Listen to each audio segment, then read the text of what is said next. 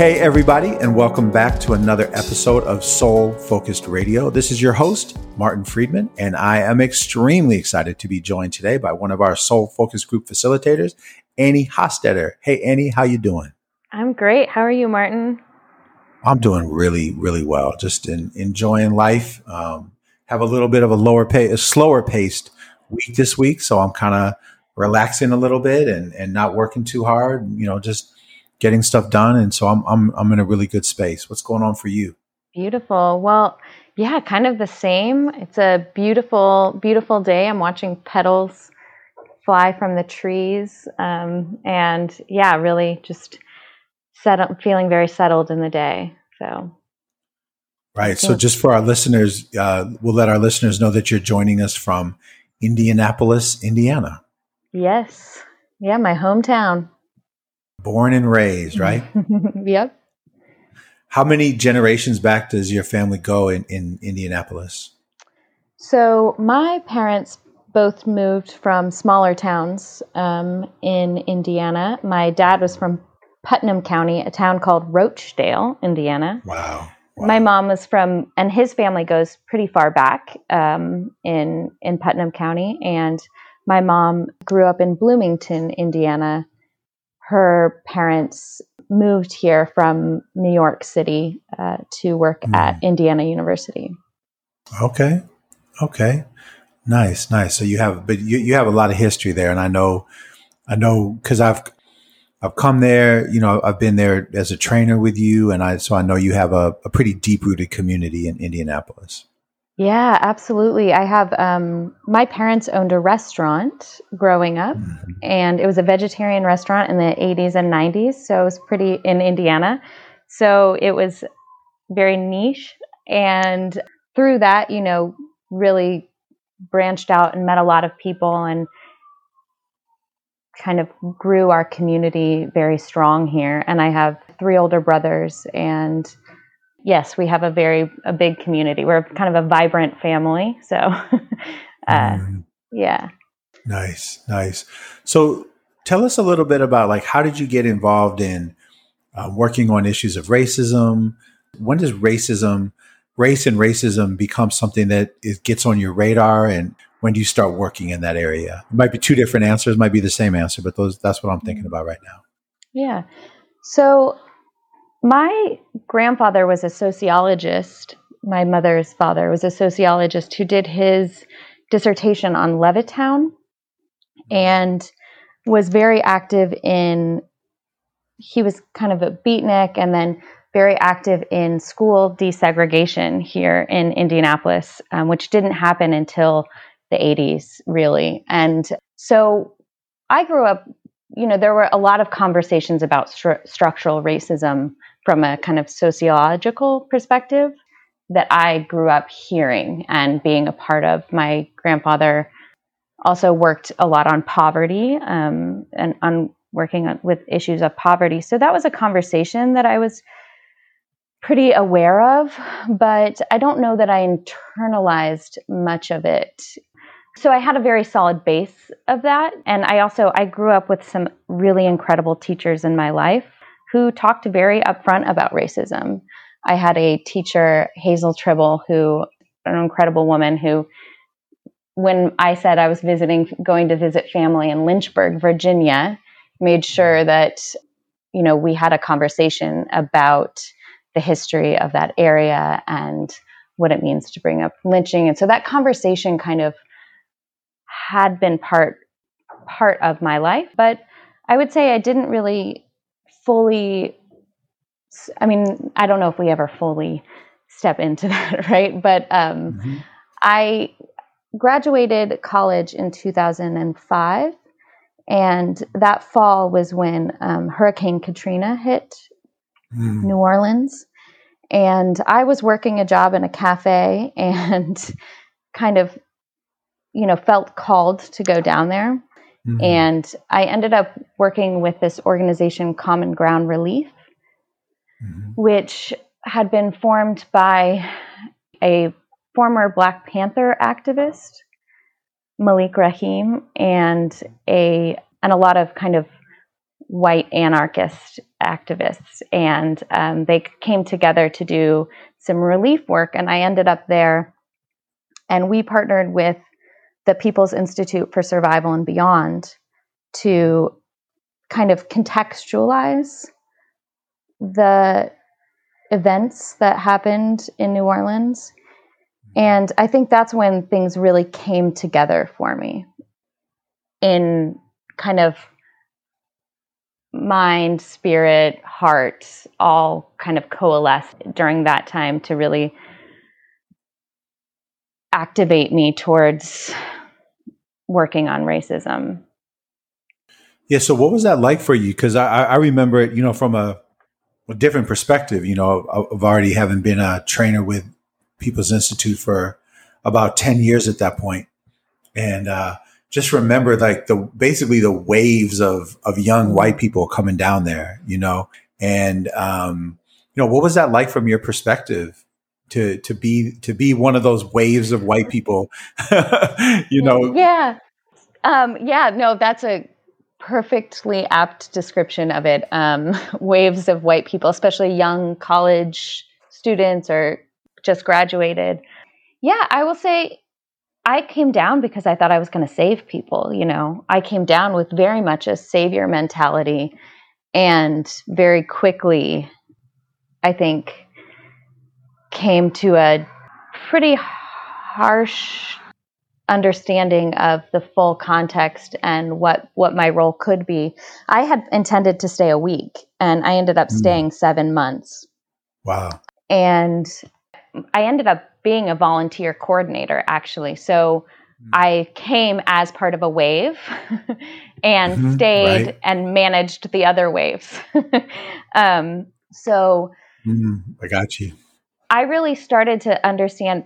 One of the things People's Institute helped us do was to do a history of the area for new volunteers. And so I would I would kind of share the history of the area for new volunteers, which is slightly ironic considering I had no history there. But I at first really wanted to distance myself from other people once I got a little bit of a solid footing and say, well, I'm not one of those people. I'm not coming here into a historically Black neighborhood here to save people. But that's exactly how I had come thinking, how I would come down thinking. And it helped me realize that like what I was seeing that I disliked in a lot of people was a part of what I had internalized as well, and helped me kind of work to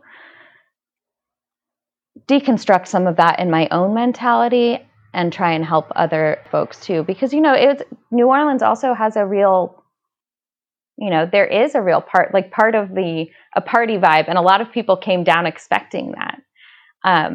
But, that also in the wake of the real disaster and the real human suffering, it was a tough juxtaposition. And being able to understand the context that it wasn't just a one-off where there was a disaster that happened where there was flooding and people suffered and we're going to just, fix up people's houses and then it'll be fine. I think it gave me a longer view of the roots of the disaster there and how it's connected, the environmental, how it's connected to environmental justice, to climate justice. I had already had some environmental background. My college degree was in environmental politics, but to really understand the full, how everything was connected in a larger system really informed how I went forward, I guess, and how I approached my time there in New Orleans. Yeah, I appreciate that. And I definitely, on the second part of our two podcasts today, I really want to unpack the climate justice and the environmental racism and environmental racial justice. I want to unpack that with you a lot more. I also know that you currently do a lot of work with like white folks, right? Like in white caucuses. And I think you work with, we work with Surge. Well, I know you work with Surge in Indianapolis. And So how did those experiences start to inform, your working specifically with white people, in what's commonly called anti-racist white organizing? How did it inform that? And, tell us a little bit about your experience working with white folks around issues of racism. Yeah, I think being in New Orleans and hearing from, being able to see very firsthand the good intentions versus the impact of white folks, it really, I had kind of, grown up very similar to how a lot of people had, having an idea of who was a racist and what that meant, and that racists were generally Southern white men who had, hate in their heart. And what I was able to really see was that in this organization where folks were really coming down with an idea of helping and love, really wanted to have a positive impact and had a lot of love for people, but their impact was pretty harmful in a lot of ways. And not because they had hate in their heart at all, but because we had internalized a lot of ideas about what was good, who was good. And I saw a lot of myself in that, and I saw that in myself. And so it seemed to me that, while it felt good and right to, I really wanted to kind of distance myself from a lot of those folks. I felt too connected to it to entirely disengage. And so when I left New Orleans, I actually went to Appalachia.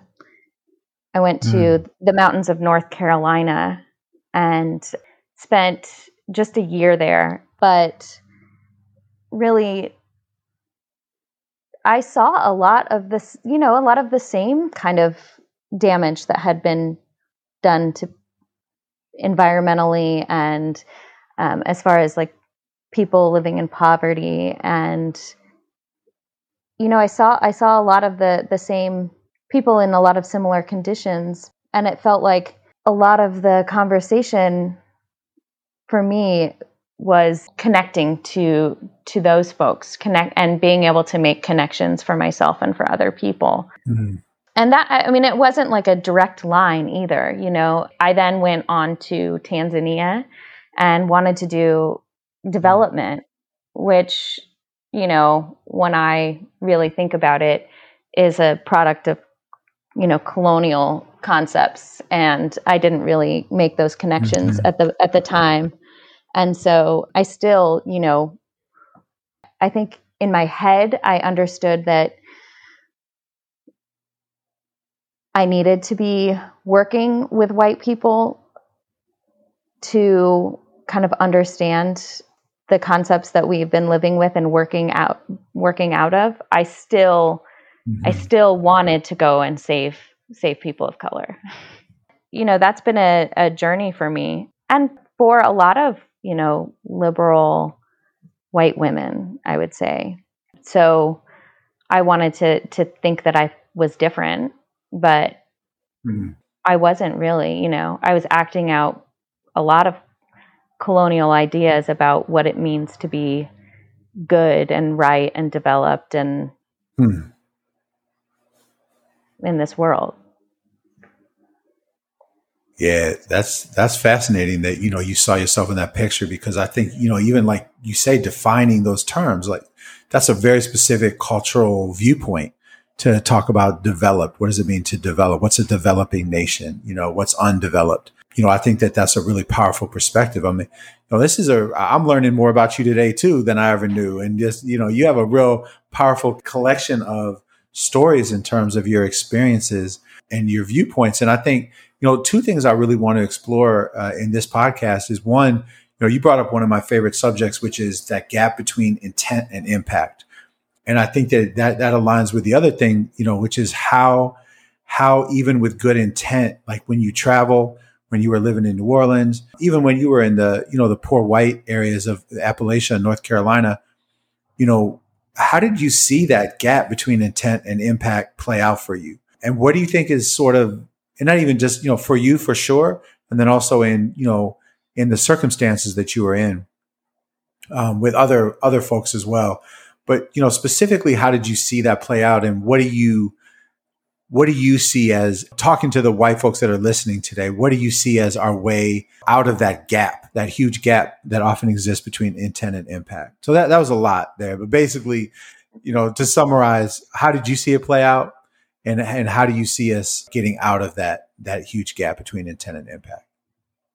Yeah, that was a lot. I'll try and tackle it. But I think the gaps, some of the places that I saw gaps in how I showed up and how I wanted to show up would be even just this, how you described the waves of people, right? The waves that actually a lot of times, like we thought that, showing up, just us being there, just our very presence would improve a place, right? Just our very showing up would lead to something better. And we didn't, I will tell you, I was straight out of liberal arts college, right? I didn't have skills to be doing development, right? I didn't have skills to be doing relief work, but I couldn't rebuild any houses. I couldn't really do much of anything very useful. Right. But my intent, and so I showed up and I was like, okay, I'm here. By very nature of my being here, things will improve, even if I'm not actually, if I don't have any skills to give. And so what ended up happening is that so many of the resources that could have been used for people who are in New Orleans got diverted to volunteers, got diverted to the housing and feeding of volunteers. And I will say that, I then became part of that, right? That was what I did, is I helped make sure we had housing and food for our volunteers and jobs. And when some of the residents who were trying to return came back, they were like, okay, well, maybe you could house us. We were like, oh, no, we can't do that. That's too complicated. Right. And I will say that I actually ended up, actively supporting volunteers getting housed and fed, and not supporting residents getting housed and fed. And that wouldn't have been my intent at all. But the impact was that we diverted all of these resources, housing, food, attention, all of this to the volunteers, and left the residents without those things. And then also, by the presence of a lot of white college age students, there ended up being the areas that we moved into actually didn't really help return the residents who had been living there, but instead got rehoused to folks who felt safe being there in areas that they didn't before, which led to gentrification of those areas. And I could talk a lot about those patterns actually in my life. My family moved in 83, the year I was born, moved into a Black neighborhood, because at the time there was a lot of white flight, and my family's intent was to not be part of that white flight. But the impact was that we ended up bringing a lot of other white folks into the neighborhood and displacing the folks who lived there before. So many instances in my life of that gap. Yeah, those are incredible examples of us intending to do good and instead, creating some level of harm, talking about unintentionally creating those harm. Yeah, thank you for sharing that. So part 2 of the question is, what is your journey? What is your practice and your process to close that gap for yourself? And as a leader with other anti-racist white folks, what is your process and practice? I would say a lot more of my practice involves the speed at which I want to move and make, and the expectation for for myself and for others. I would say that a lot of the gap in intent and impact is around like wanting to make choices really quickly without thinking through or finding out the history of an area or of the work that I've been in. So I try and, kind of be a little more grounded in my decision making. I've moved back to Indianapolis. For me, some of it is, I think it was Grace Lee Boggs said the most radical thing I ever did was stay put.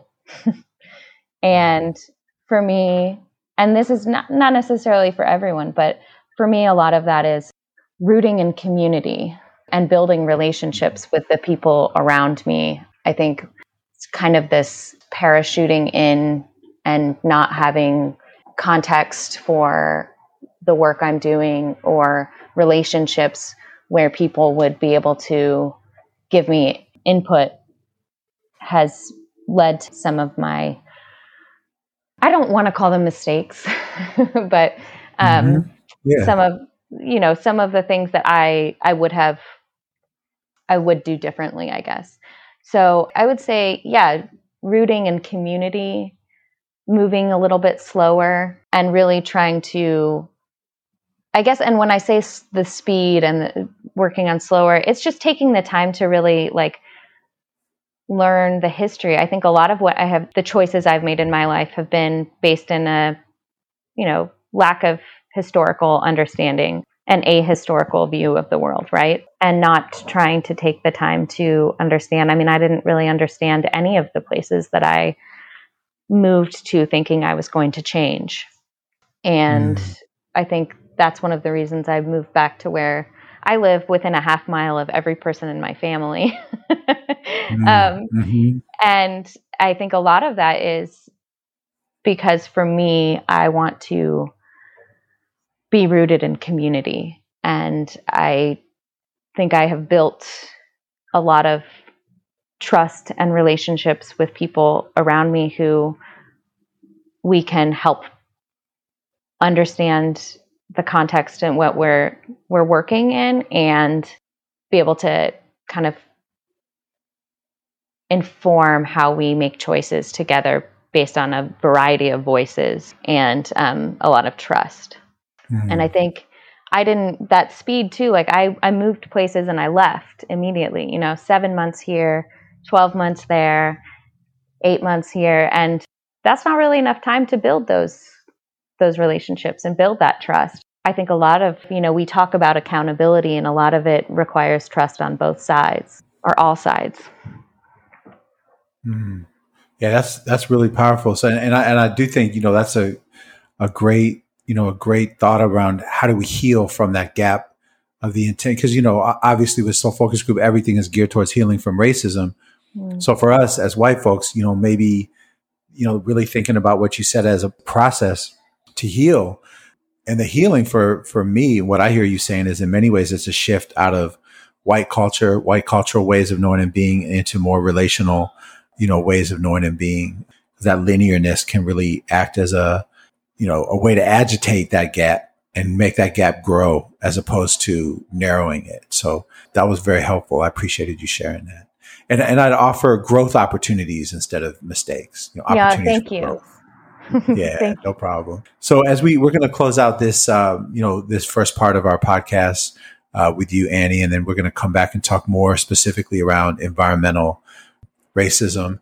But you told me a very fascinating fact about you before we got on here. And so I want you to share with us. You said that you were a child voiceover actor. So now you have to tell us a little bit about that. I was, yes. I didn't just do voiceovers either, Martin. I did some other work as well. So there was a movie called 8 Men Out that was filmed in Indianapolis when I was a kid. And my family went to be extras because it was a big thing for our city. And I thought it was so much fun. I got to put on costumes and miss school and all of that. So as a kid, I got really into doing voiceovers and an odd commercial here and there. It was really fun, but it wasn't ever a huge passion, but it definitely was something that I enjoyed doing. And I think it it really helped me step into being able to speak in with people. So much of that is I was in spaces with a lot of different new people all the time as a pretty young kid. And I got to have a lot of conversations with people that I wouldn't have otherwise had. So really set me up for one of the things I love doing, which is having conversations, which is how I think of facilitating. Well, that's very cool. A little known. See, you see, folks, you listen to our podcast and you learn things about our facilitators that you never knew before. Actually learned several things about you today, Annie. This was very interesting and informative, and I really enjoyed it. And I can't wait for our next conversation, which is going to come up in just a minute. I want to thank you for talking to us. I want to thank everybody for listening today. You know that we love you and we love having you on our journey. As always, we invite you to go to soulfocusedgroup.com. Look at all of our offerings. We have new online offerings there, and our website is going to continue to grow and be updated. So come and check us out for sure. Listen to all of our podcasts on the Spotify platforms and Apple platform, Android platform, and look us up on YouTube too. We're adding content to YouTube every week as well. So please come and check us out and be a part of our journey. We ask you to stay safe, stay well, and most of all, stay soul focused.